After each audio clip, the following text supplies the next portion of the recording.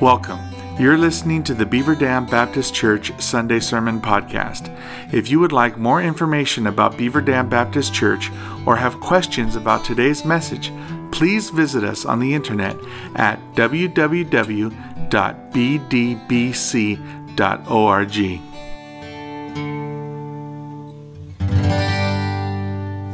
We are finishing up our series in 1 John this morning, so if you'll find that book way back in the back of the New Testament, we're going to be in chapter 5, and we'll be looking at verses 13 through 21. And when we read those verses, you're going to see the phrase, "we know," multiple times. And so that's my title this morning, We Know. Knowledge is a powerful thing. Of course, that is when it is used correctly. And a lack of knowledge can be very disconcerting. We know that there are some people who think that they know it all. We call them know-it-alls. And they are very quick to tell you how much they know on just about any subject that you might be interested in. And we know that they don't know nearly as much as they think they do. Other times we admit that we don't know. I mean, how many times do we say that in a given week? I don't know. And we look around at what's going on in our world today, and the problems are complex, the situations are difficult. We watch the television, and the reporters tell us what they think they know, and then we often go online and tell everybody else what the solution is. But the truth is, more often than not, because these situations are complex, we really don't know. We don't know how to solve all of the problems of social justice and racism and violence. People think they know, but if they really knew, we would have solved it by now. And so many times we have to simply say, I don't know. I mean, we've seen it during this pandemic. The lack of knowledge has caused us great uncertainty and in many cases fear. I mean, we've heard differing reports throughout these months. How is this virus transmitted? Where can you get it? What's the best means to make sure that we don't get it? What are the best methods to help us prevent ourselves from getting it? And the stories change over time. And so we have to say sometimes I simply don't know. But John is going to tell us some things that we do know. And these things are of vital importance, not to combat a pandemic, but in order to live the Christian life. Because when there is uncertainty, when as a Christian we say, I don't know, that leads to confusion and fear. But where there is knowledge, where we can put a stake down and say, this is what we know about our relationship with Christ, that brings confidence and assurance. And that's what John's been trying to give us throughout this letter. He's been trying to tell us who we are in Christ so that we're not led astray by others and so that we can have the confidence and assurance to faithfully walk with Him. And so we're bringing this letter to a conclusion this morning, and in bringing it to a conclusion, John is going to do what I sometimes do at the end of my sermon, and that is he's going to summarize just a little bit. In other words, he's going to tell us once again some of his most important points, because he wants to leave them with us. These are the things that he wants to emphasize. These are the things that we know are of utmost importance. And when we know them, we can have confidence and assurance. So look with me at this text, and as we read it, keep in mind that phrase, we know. See how many times you see it. 1 John 5, verse 13. I write these things to you who believe in the name of the Son of God, that you may know that you have eternal life. And this is the confidence that we have toward Him, that if we ask anything according to His will, He hears us. And if we know that He hears us in whatever we ask, we know that we have the requests that we have asked of Him. If anyone sees his brother committing a sin not leading to death, he shall ask, and God will give him life. To those who commit sins that do not lead to death, there is a sin that leads to death. I do not say that one should pray for that. All wrongdoing is sin, but there is sin that does not lead to death. Verse 18, we know that everyone who has been born of God does not keep on sinning. But he who was born of God protects him, and the evil one does not touch him. We know that we are from God, and the whole world lies in the power of the evil one. And we know that the Son of God has come and has given us understanding, so that we may know him who is true, and we are in him who is true, in his Son, Jesus Christ. He is the true God and eternal life. Little children, keep yourselves from idols. All right, so you saw that phrase numerous times. I didn't even count them up, so I don't know how many times it's there, but it is there repeatedly, and that is the emphasis this morning. What is it that we know as believers in Jesus Christ? Well, number one, we know eternal life. You see that in verse 13, and verse 13 is the theme verse of this entire letter. We looked at it week 1 many months ago when we began this study, and we said this is the main reason. There are other reasons, but this is the main reason why John is writing this letter. And we looked at it last week in looking ahead just a little bit, but now we've finally gotten to the actual verse where John tells us his reason. I write these things to you so that you may know that you have eternal life. Now, if you know the Gospel of John, you know that he does something very similar there. He waits until one of the last few chapters, just like he does here, to tell us why he wrote the Gospel. And this is what he says in his Gospel. He says, many other signs, therefore, Jesus also performed in the presence of the disciples, which are not written in this book. But these have been written so that you may believe that Jesus is the Christ, the Son of God, and that by believing you may have life in his name. So John says he wrote the gospel for an evangelistic reason.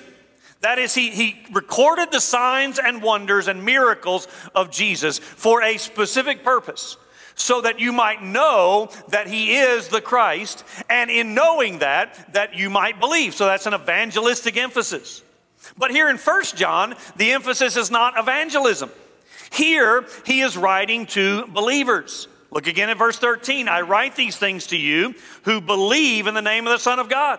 So he's writing to people who already believe. This is not evangelistic, but he's doing so that they might have assurance of their faith in Christ. So in the gospel, his purpose is salvation. In the epistle, his purpose is the assurance of that salvation. And that is why throughout this letter, we've taken various tests. Not that we might doubt our salvation, but he's given us these tests or these evidences of genuine salvation so that we would know that we do in fact know Jesus Christ and therefore have assurance. So when you put these two books together, John wants his readers to hear the good news, the gospel. He wants them to believe the gospel and then to live it out, as we've seen in this epistle, so that we can have certainty. Because certain knowledge of eternal life is essential for actually living in confidence.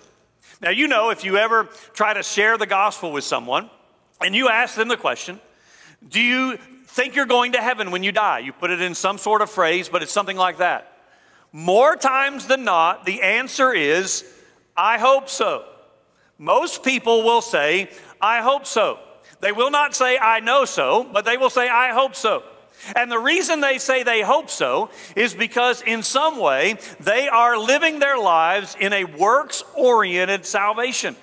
That is, they hope at the end of life that they've done enough good things to counteract their bad things, so that when God weighs in the balance their life, it tips the scale in the favor of the good, and therefore they're going to go to heaven. And that is why they say, I hope so. I don't really know, but I hope when it's all said and done that I've done enough good things. That is the way the majority of people think about religion. And because of that, they have no certainty. You can't have certainty in a work salvation emphasis, because I don't know what I'm going to do tomorrow. I don't know how many good things I'm going to do in the future or how many bad things I'm going to do. So if you are living life in a works salvation basis, you are never going to have certainty, because we don't know what the future holds.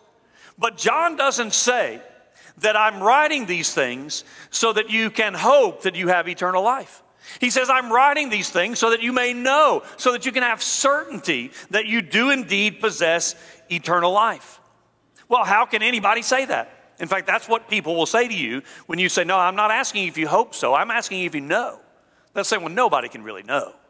There's no way anybody can really have certainty. Well, that's not what John says. John says we can have certainty because it's not a work salvation emphasis. It is the gospel of grace.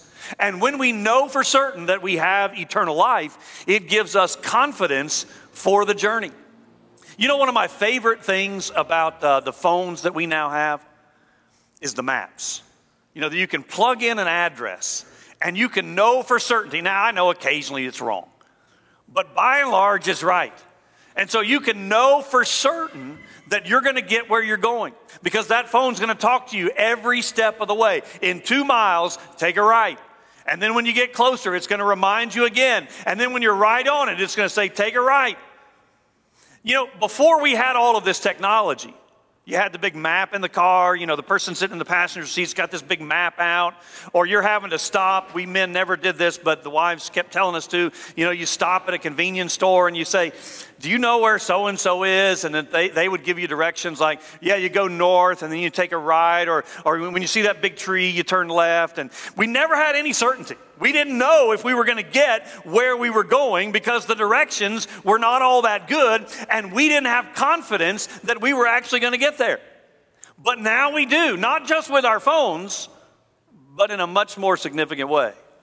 We know for certain that we have eternal life, and that gives us the confidence to faithfully follow Christ. So number one, we know eternal life. These things are written so that you may know that you have eternal life. Verses 14 through 16. We know answered prayer. Now, this might be a hard one for you. This might be one of the most difficult ones. Because while we know that the Bible speaks often about prayer, we know that prayers are recorded in the Bible. We know that answered prayers are recorded in the Bible. We know that there are examples of people praying in the Bible. We know that Jesus not only modeled prayer for us, but commanded us to pray. We don't doubt any of those things. We know Scripture is full of prayer. But our own lives sometimes teach a different story. And because our own prayer lives are often not very good, or more specifically, because we have unanswered prayer in our prayer life, some of us have just quit. We've got discouraged. We've said, well, I prayed for that for a long time and God never answered, so what's the use? And we've quit praying. Or we don't have any confidence that God is going to hear and answer our prayers because of those past experience. And yet then we come to this text and John says we can know that he hears us and that he answers us. In fact, there's two we knows in the section on prayer. We know that he hears us, and the implication in hearing is not just that he hears audibly, but he's taking account of what we're saying, like he's really listening. And then he goes on to say, and we know that he hears us, we know that he's going to answer our prayers. Therefore, a child of God can have confidence in knowing that God desires and delights in hearing our prayers and answering them. That tells us not only that we can have confidence before him, but we can have the privilege of contact with him. I mean, he invites us into his presence through the avenue of prayer. And again, he's not just hearing, he's hearing and listening and then answering, meaning that he is favorably disposed toward us. And he makes a commitment to us. He promises to answer. There is, of course, the stipulation here that it must be according to his will. This is now the second time that John has talked about prayer. The second time he's talked about having confidence in prayer. The first time, there were two stipulations. There was that we had to be faithfully following, we had to be obedient, and we had to pray, of course. But here he adds another thing. Here he adds that our prayer must be according to his will. We have to be obedient to his commands. We have to do what is pleasing toward him. That's what he said in chapter 2. But now he says, if you want to have answered prayer, these prayers must be in accordance with the will of God. Now, there are other stipulations elsewhere, but these are the ones that John brings up in this particular letter. So how can we know if our prayers meet this criteria? Again, that's another struggle for us. Well, if you just tell me what the will of God is, then I could pray in accordance with that, and then I could know that I'm going to get my prayers answered. And that's one of the greatest questions of Christianity. What is the will of God? And we struggle with that. So when John says God will answer our prayers, we can know that we have answered prayers when they are in accordance with the will of God. We say, okay, what's the will of God? Well, let me give you 4 questions that you can ask yourself of your own prayer life that will help you to try to determine whether or not your prayers are in accordance with the will of God. Number 1, does your prayer agree with Scripture? That is what you're praying for in agreement with what God has already revealed to us in the Bible? You say, well, that's a no-brainer, and it is. But you'd be surprised at how many people are praying things that are clearly spoken about in the Bible. You say, well, should I leave my family so that I can be happy? I mean, doesn't God want me happy? So God, do you want me to leave my family so that I can be happy? Well, Scripture already talks about that. I already know the answer to that. Some of our young people will say, well, I'm dating this person and they're not a believer and I'm not sure, should I date this person or not? They don't care about God. They don't go to church. I just want the will of God. Should I be dating this person? I can already answer that for you because Scripture speaks specifically about it. So when Scripture speaks specifically about an issue, you don't have to waffle with, is this the will of God or not? Because the Bible talks about it. Now, those are the easier ones. And of course, you have to know that, right? You see, a lot of people are praying prayers that are clearly not in accordance with God's will because they don't know what the Bible says. So you got to know what the Bible says, but the first question to ask is what I'm praying in agreement with the Word of God? The second question I'll encourage you to ask, again, to determine if your prayers are in accordance with the will of God. Question number 2, does it promote God's glory? We've said before numerous times that we exist to bring glory to God. And that is our main goal in life. Therefore, our prayer life should have that same end. My prayer life and yours should be such that it brings glory to God. It's not about getting everything I want. It's not about bending God's ear. It's not about coercing Him into getting the things I desire. It is instead about me and you living our lives to the glory of God. So is what I'm praying, if God answers this, is it going to bring glory to God? Every true prayer in the will of God ultimately has this as its end. Thy will be done. That's what Jesus taught us to pray. Not my will, but your will. And if it is the will of God, then it's going to bring glory to Him. A similar question, though a little bit different, is number 3, does it advance God's kingdom? Again, this is not about my kingdom. This is not about me getting my selfish desires. This is about God using me and you to advance His kingdom. So if God were to answer this prayer, is it somehow going to advance His kingdom here on earth? And then the last question, does it coincide with God's character? In other words, if whatever it is you're asking, is this something in concert with who God is? Now, you remember in Life Group last time, actually the last 2 times, we talked about the attributes of God. We went through one book that was talking about the incommunicable attributes. That is, those attributes of God that we do not share. And then we talked about the communicable attributes, those attributes of God that we do share in some way. So are the things that I'm asking for, do they coincide with what I know to be the character and nature of God? So if you'll take those 4 questions and you'll try to apply them to whatever it is you're asking, I'm not saying you'll know perfectly, but I am saying you'll have a better idea of what the will of God is for your particular situation that you're praying about. I mean, we have to admit that sometimes we just don't know.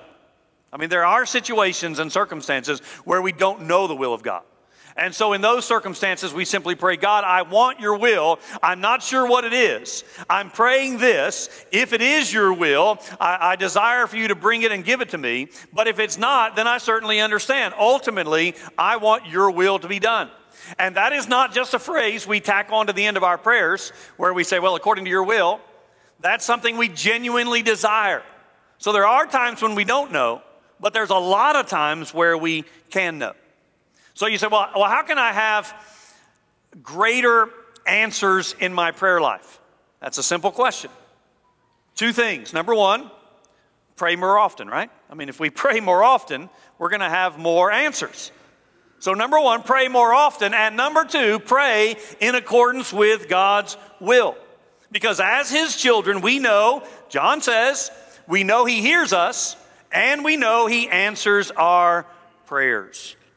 Now, there's one more element I want to mention here, and I realize we're camping out in this particular section because some of the others are repeats of what we've talked about before, and this one not so much.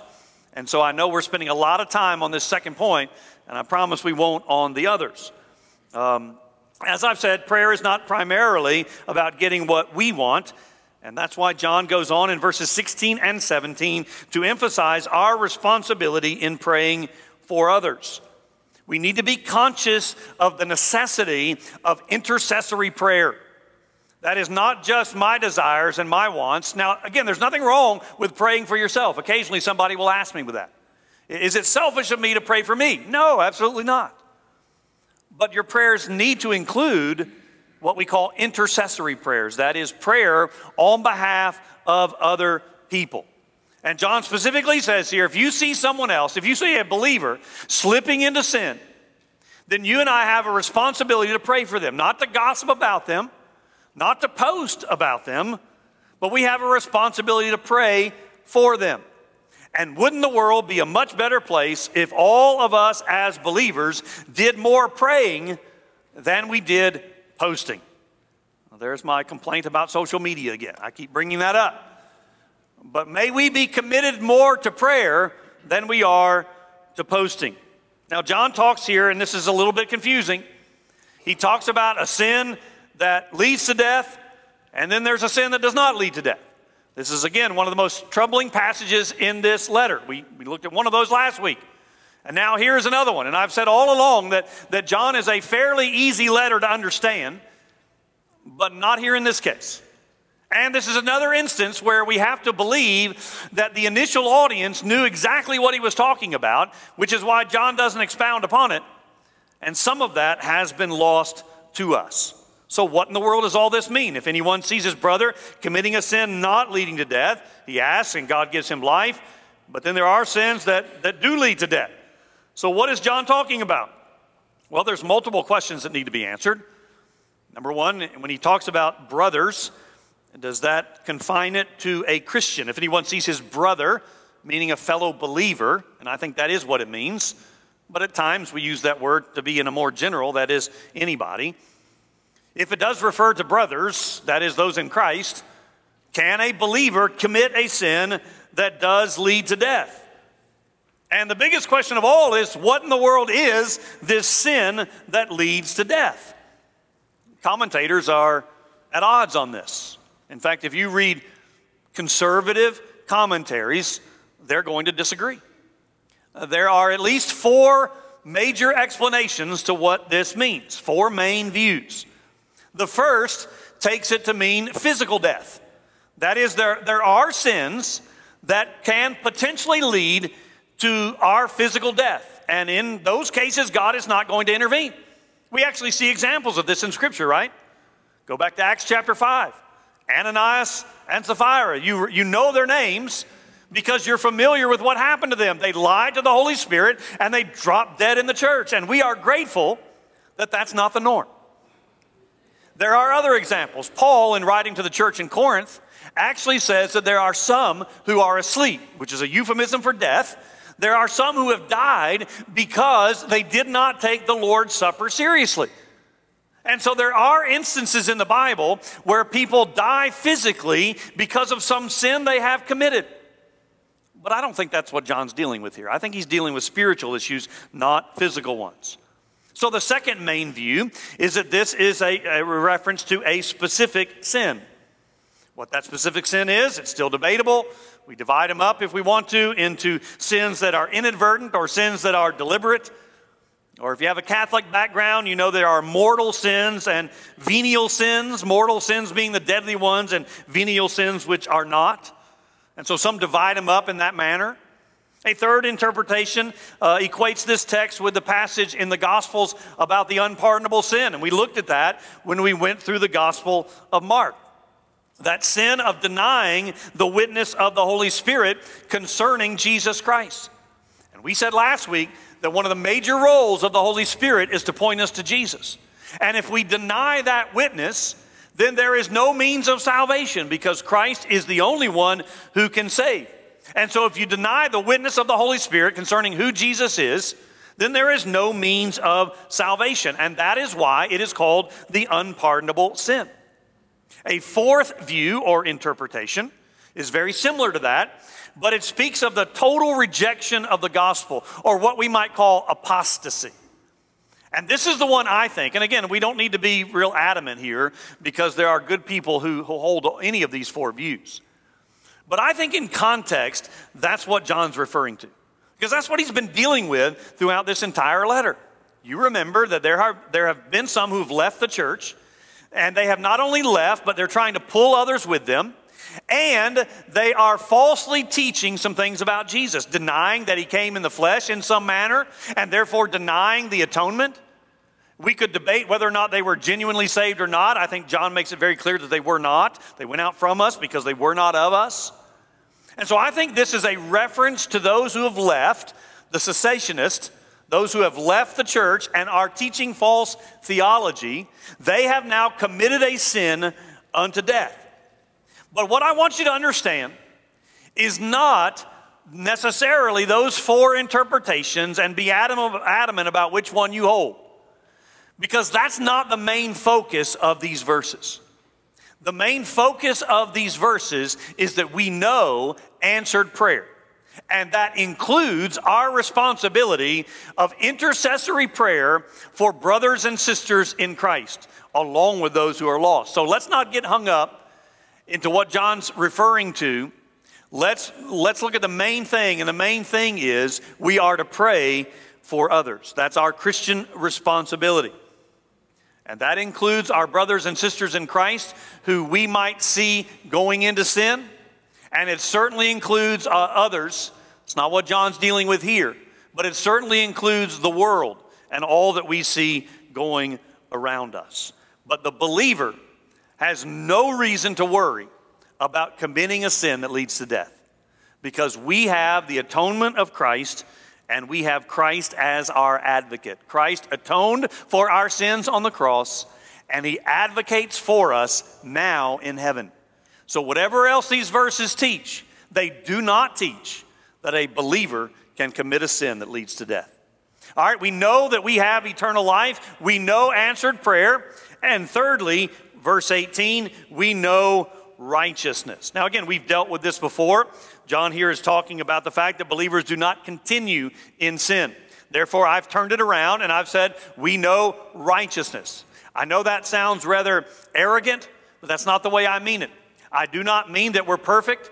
John is not saying that believers, if they're genuine, are never going to commit sin. He's talking about the habit of our lifestyle. And again, we've looked at this in weeks previous, so I'm not going to belabor it this morning. But the reason we don't habitually sin is that we are kept by God. So a lifestyle of sin and a new nature in Christ are incompatible. That is, when we are born again, given a new nature, that is incompatible with ongoing practicing a lifestyle of sin. Therefore, we know righteous living. Not because we're perfect, but because we have a position in Christ. I'm talking here about a positional righteousness, who we are in Christ, that leads then to a practical righteousness. All right, number 4, I told you I wouldn't be long on that one. Number 4, we know acceptance, verse 19. We know that we are from God while the whole world lies in the power of the evil one. It is a wonderful assurance to know that we belong. We've all had the experience of feeling out of place, being somewhere that we don't belong. Maybe it was with another family and we're the only ones that's not part of that family. Or maybe it's back in high school when we went to a dance and nobody would dance with us. We just stood there against the wall. Or maybe it was 30 years later at a high school reunion and you experienced the same thing. Nobody would talk to you. We've all had those experiences of being uncomfortable in a place and around people where we feel left out, where we feel not accepted. But no believer should have that feeling when it comes to God, because we have the assurance that we are accepted with God, and we can live daily in that assurance. We know we are of God, and therefore we are accepted by Him. Again, those who have a work salvation mentality can never say that. They can never come to the place where they know they're accepted. But we who believe in a gospel of grace can have that assurance because God has adopted us into His family. And that is not based on our prior performance. It is based on His grace. And it's not based on our future performance. That is, if it's not based on our prior performance, then keeping is not based on our future performance, and therefore we can have acceptance. Jesus attained our salvation on the cross, and Jesus maintains our salvation as He sits at the right hand of the Father. So we have, or we know, acceptance. Lastly, verse 20, we know the Son. And this is the pivotal one. Because if you don't know the Son, then you're not going to know eternal life. You're not going to know answered prayer. You're not going to know righteousness nor acceptance in God's family. But if you know the Son, then you will also know all of those things. And that's what John has been teaching us in this letter. If you know the Son, you have it all. Verse 20 says, we know His appearance. This is another jab at those who've left the church and said Jesus didn't really come the way you think He came. John says, oh no, we know He came. And we know what He did when He came. He gave us the gift of salvation. And that salvation is through the Son. He has given us the understanding that we might come to know Him. You see, you and I are not believers because we were somehow religiously bent in that direction. You and I are not believers because we're smarter or wiser than someone else. We are believers because God in Christ has given us the gift of opening up our eyes and our heart that we might see the gospel for the true nature that it is, and that Jesus is indeed the Son, and we have responded in faith. We've been given the gift of salvation through the Word of God, by the Spirit of God, drawing us to God the Father. And so when you and I are tempted to complain about our lot in life, when we are tempted to wonder about God's concern and love for us, we need to be reminded of this gift. He has given us, verse 20, understanding, so that we may know Him who is true. So we know the Son as a gift from God, and we know the Son as the truth. And then the last verse, it seems a little bit out of character here. Little children, keep yourselves from idols. I mean, that just seems strange to us because John hasn't mentioned idols this entire letter. That word has never come up. But now it does. And it's the very last thing he says. So what is he talking about? We know that in the Old Testament, idols were figurines or statues that they would place in their homes and worship. They were false gods. And we are often tempted to say, well, I don't have those in my home, so idolatry is really not an issue with me. But idolatry is not just a statue. Idolatry, rightly understood, an idol, is anything or anyone that we place in a higher priority than we do our relationship with God. So an idol can be anything. An idol can be a good thing. But it's a good thing that we've started to worship, and therefore it's become a greater priority than God is, and therefore that is the very definition of idolatry. So what does John mean when he closes here by saying, keep yourselves from idols? Again, I think in context, this is another jab at the false teachers. That is, they are false teaching. They are teaching idolatry. And this is a last reminder. Do not fall prey to that false teaching. It's nothing but idolatry. Therefore, stay away from it. Now, knowledge, as we've said, breeds confidence and assurance. If you think back to the days when you were a student, by and large, there's two different kinds of students that show up in class on the day of a test. The first student is the one who's ready. You know, they've prepared, they've studied. And they come in and they sit down at their desk. They've got their pen or pencil in their hand. They're not thumbing through a book. They're not sweating. They're very calm. They're ready for the test because they have prepared. And so they have confidence and assurance. And those of us who are not like them hate those kind of people. Because the rest of us come into class and we know we're not ready. We know we've not prepared or studied nearly enough. And so we're taking every last second we can. We're flipping through the book, trying to find one more answer that might help us. We're talking to the person next to us saying, hey, what's this all about? I'm afraid it's on the test and I don't understand it. And so we're asking them for help, and we're sweating, and we're hoping that somehow the teacher doesn't show up because we know we're not ready for the test. There's no confidence. John is talking to us in the Christian life and saying we can have confidence. We don't need to be anxious. We don't need to be worried. We don't need to be filled with doubt. We can have assurance and confidence. Why? Because we know the Son. And because we know the Son, we know we have eternal life. We know God hears and answers our prayers. We know all of these things that we've talked about this morning, resulting in the fact that we can have confidence to live a life of victory in Jesus Christ. That's where we started, right? We sang victory in Jesus. Well, how can we have the confidence and the assurance to live in victory? It's because we know all of the things we've talked about this morning. And because we know them, we don't walk around arrogantly. But we do walk around confidently because we know Christ. I pray that's true of you. Let me pray, and then we'll sing our closing hymn. Father, we do thank you for giving us the gift of your Son, drawing us unto yourself through your Spirit, so that we now know Jesus. And because we know Jesus, we know that we have eternal life. We don't have to worry about that. I know we doubt from time to time. But we don't have to doubt because we know we have eternal life through your Son.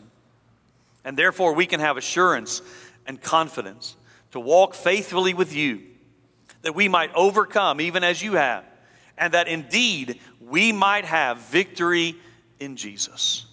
We thank you for all of these things that John has taught us in this little letter so that we can have the assurance of our salvation.